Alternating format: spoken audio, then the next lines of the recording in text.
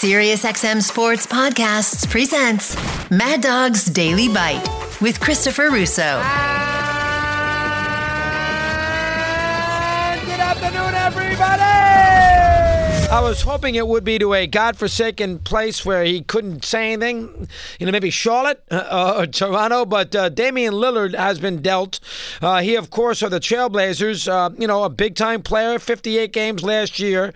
That's all he played. Did not play in the last month. Had basically been a pretty good soldier for the Pacific Northwest and that franchise and his team in his career. Never really screamed and yelled about, I got to be out of here, like a lot of these NBA guys do. Can't wait to go to a different spot because they, whether it's Durant or Irving or Harden. I mean, he has been, for the most part, in the Pacific Northwest. He's dealt with a team that is decent, but a team that, the way it's presently constructed, can't necessarily win an NBA championship. He had the one shot where he got to the semis with CJ McCollum, but they weren't going to beat they weren't going to beat Golden State one of those years that the Warriors were in the mix, lost in 4 straight games. But they did beat Denver that year and everything else. And the Trailblazers are rebuilding, draft picks and everything else, and a young team that's got some pieces, but they're a ways away, and a franchise player away. And, of course, Lillard isn't that young, so he's been around a while. But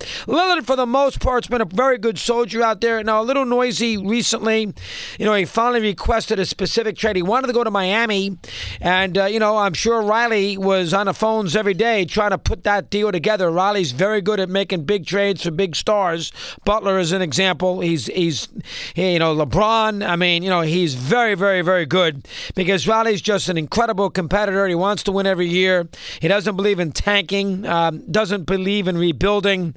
He does a great job with it. And so I'm sure he had his hand in a cookie jar and tried to put together some sort of package to Portland that would, be acceptable to the Blazers, whether it be hero and some draft picks, whatever it might be, but wasn't able to pull it off. Now, today, they put together a 3-way trade, the Blazers, with the Suns and the Bucks. The Blazers get Ayton from Phoenix.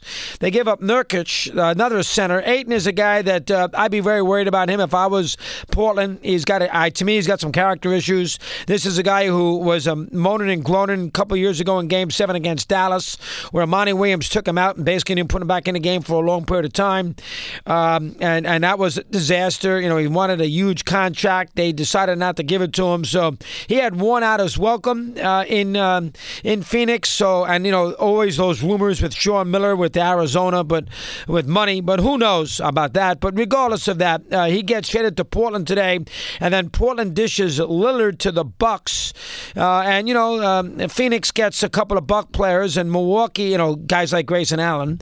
And Milwaukee trades Drew Holiday and some unprotected draft picks, 28 and 29. The right to swap picks in 28, unprotected, and then, of course, their first-round pick in 29. So what Portland did today is they figured they got 4 or 5 years to sort of rebuild their team, which seems like an awful long time, and then be in a situation where, in 4 years, the Giannis and Lillard and Middleton combination would wear itself out in Milwaukee. They would begin to fade, to have their window, probably maybe a good chance for another championship, and then when they are not as good, that pick will be a decent pick, and they have the right there in 28 and 29 to, swap in 28, and they get in 29. So the Blazers were looking at the future. There were a lot of rumors that he was going to go to Toronto, and for Siakam and folks like that. That didn't pan out. Van Fleet left to Houston, so maybe he didn't want to go there anyway.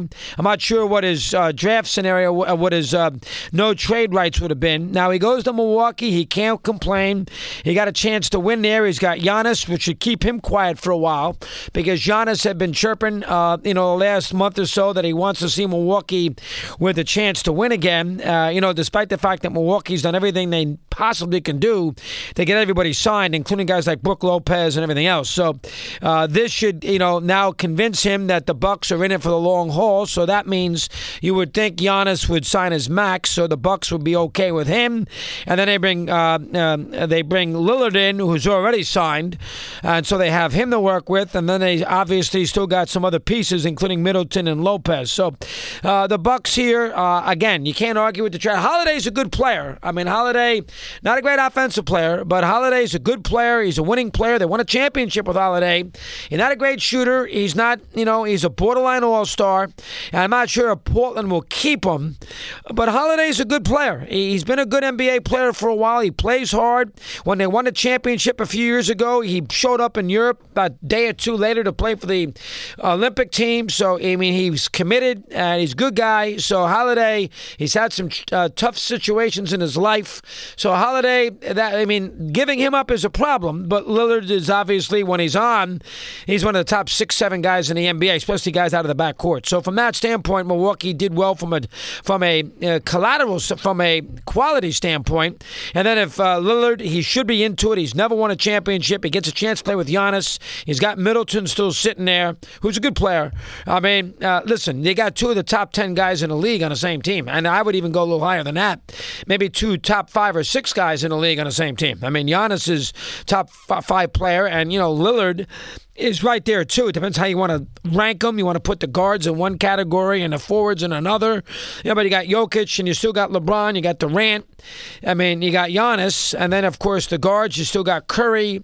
You obviously have Lillard. You got 3 or 4 guards out there, too. So this is a big move by the Bucks. You can't argue with it. It's, Milwaukee's going to probably win another championship. It puts them on a higher level than Philly. That's got issues, of course, with Harden. Who knows what they're going to end up doing. And, of course, the Celtics are a good team, but, they've had some postseason trouble. Miami hasn't improved themselves. You would think that the Bucks would be better than them. I mean, this makes Milwaukee the favorite in the Eastern Conference. There's no other way around it, picking up Lillard today. So that just happened about an hour ago. Let's get that on the table for you.